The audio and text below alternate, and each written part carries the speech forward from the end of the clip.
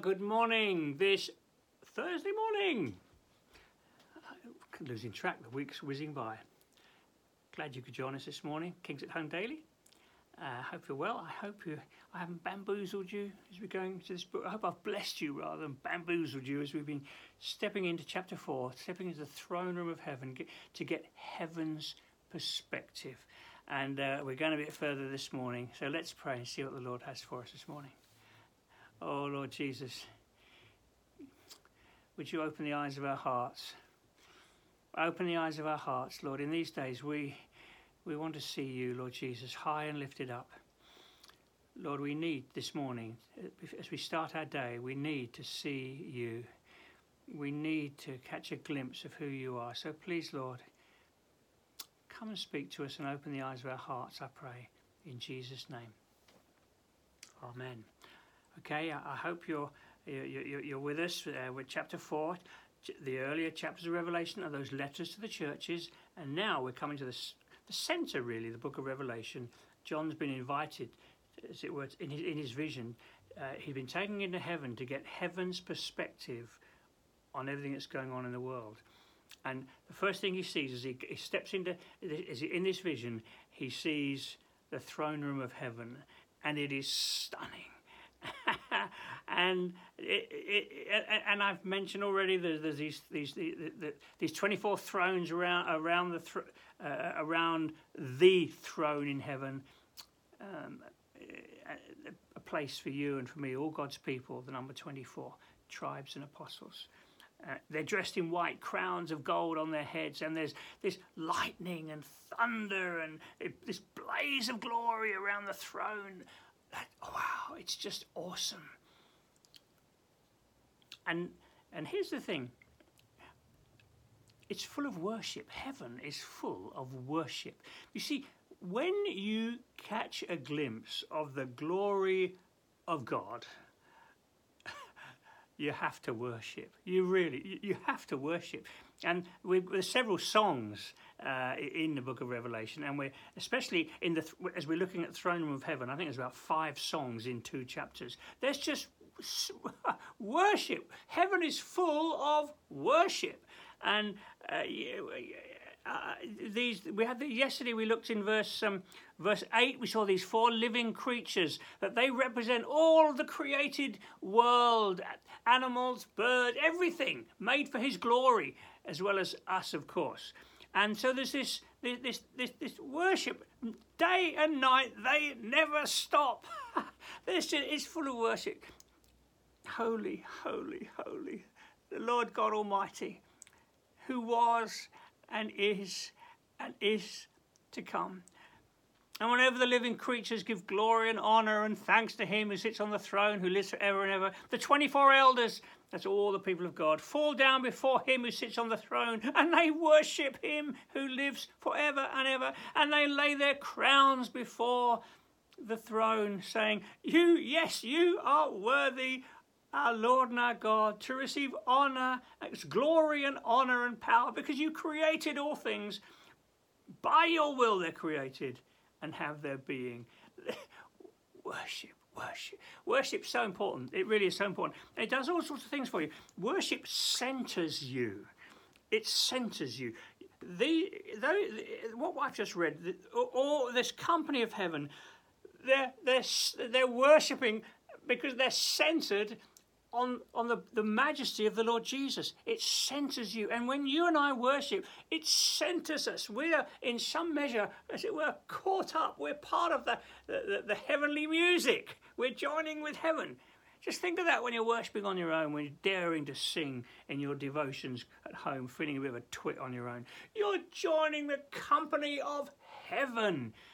Hugely important. It centres you, and you do not want to be centred on the fears of the world.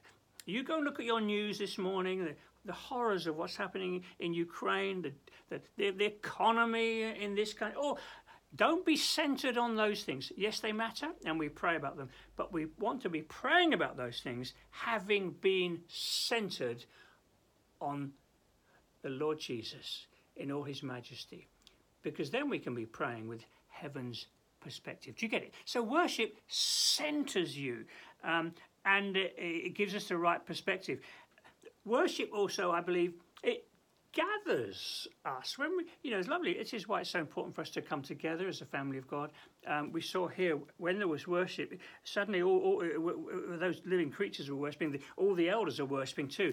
There's something beautiful and infectious about worship. And so when we come together as a family of God, it gathers us. It's infectious. It spreads. Worship, as it were, bubbles over, bubbles out, and it gathers us. And I think worship reveals. It opens our eyes. Suddenly, they're getting, as they worship, they're getting greater revelation of who Jesus is. You created all things, by your will they're created. And as we worship, I think our understanding of the Lord is broadened, and because the Holy Spirit glorifies Jesus. And so as we worship, we're getting a bigger vision of who the Lord Jesus is. And of course, worship sings. Worship, it can't but help come out. It's not just meditative, wonderful. It's too big for that. It needs to come out. And so worship sings, and it is beautiful. So this morning, I've been talking about worship, for years.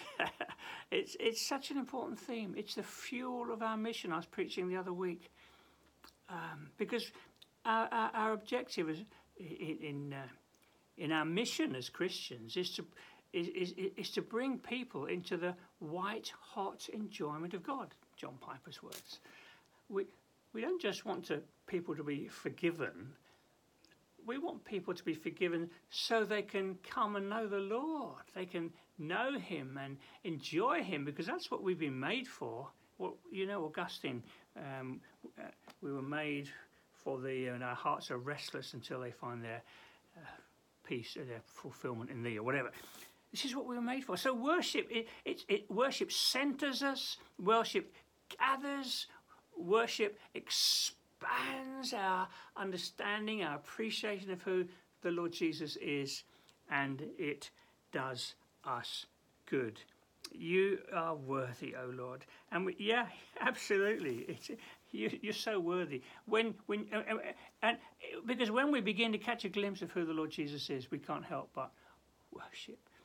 Open the eyes of my heart, Lord. Open the eyes of my heart. I want to see you. Is that beautiful? Isn't that wonderful? Day and night, they never stop. Heaven is full of worship. And hey, we want to, as it were, think of it this way. As we worship, we're getting in training. We're getting in training for coming into the presence. Well, we genuinely are coming into the presence of the Lord as we worship one day before the throne of God above. And so you're joining with the choirs of heaven. You're not on your own when you worship. You're joining with the choirs of heaven, and it will do you good. And Lord, I pray for us today.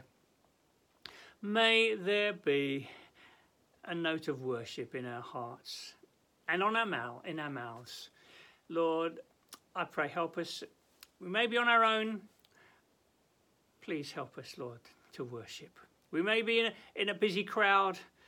May there be a note of worship in our hearts. Lord, we want to live for your glory. We want to honour you. We want to please you. We want to live with heaven's perspective. We want to be centred on the Lord Jesus in all his beauty and majesty today, and not on all the fears and insecurities and the stuff of the world.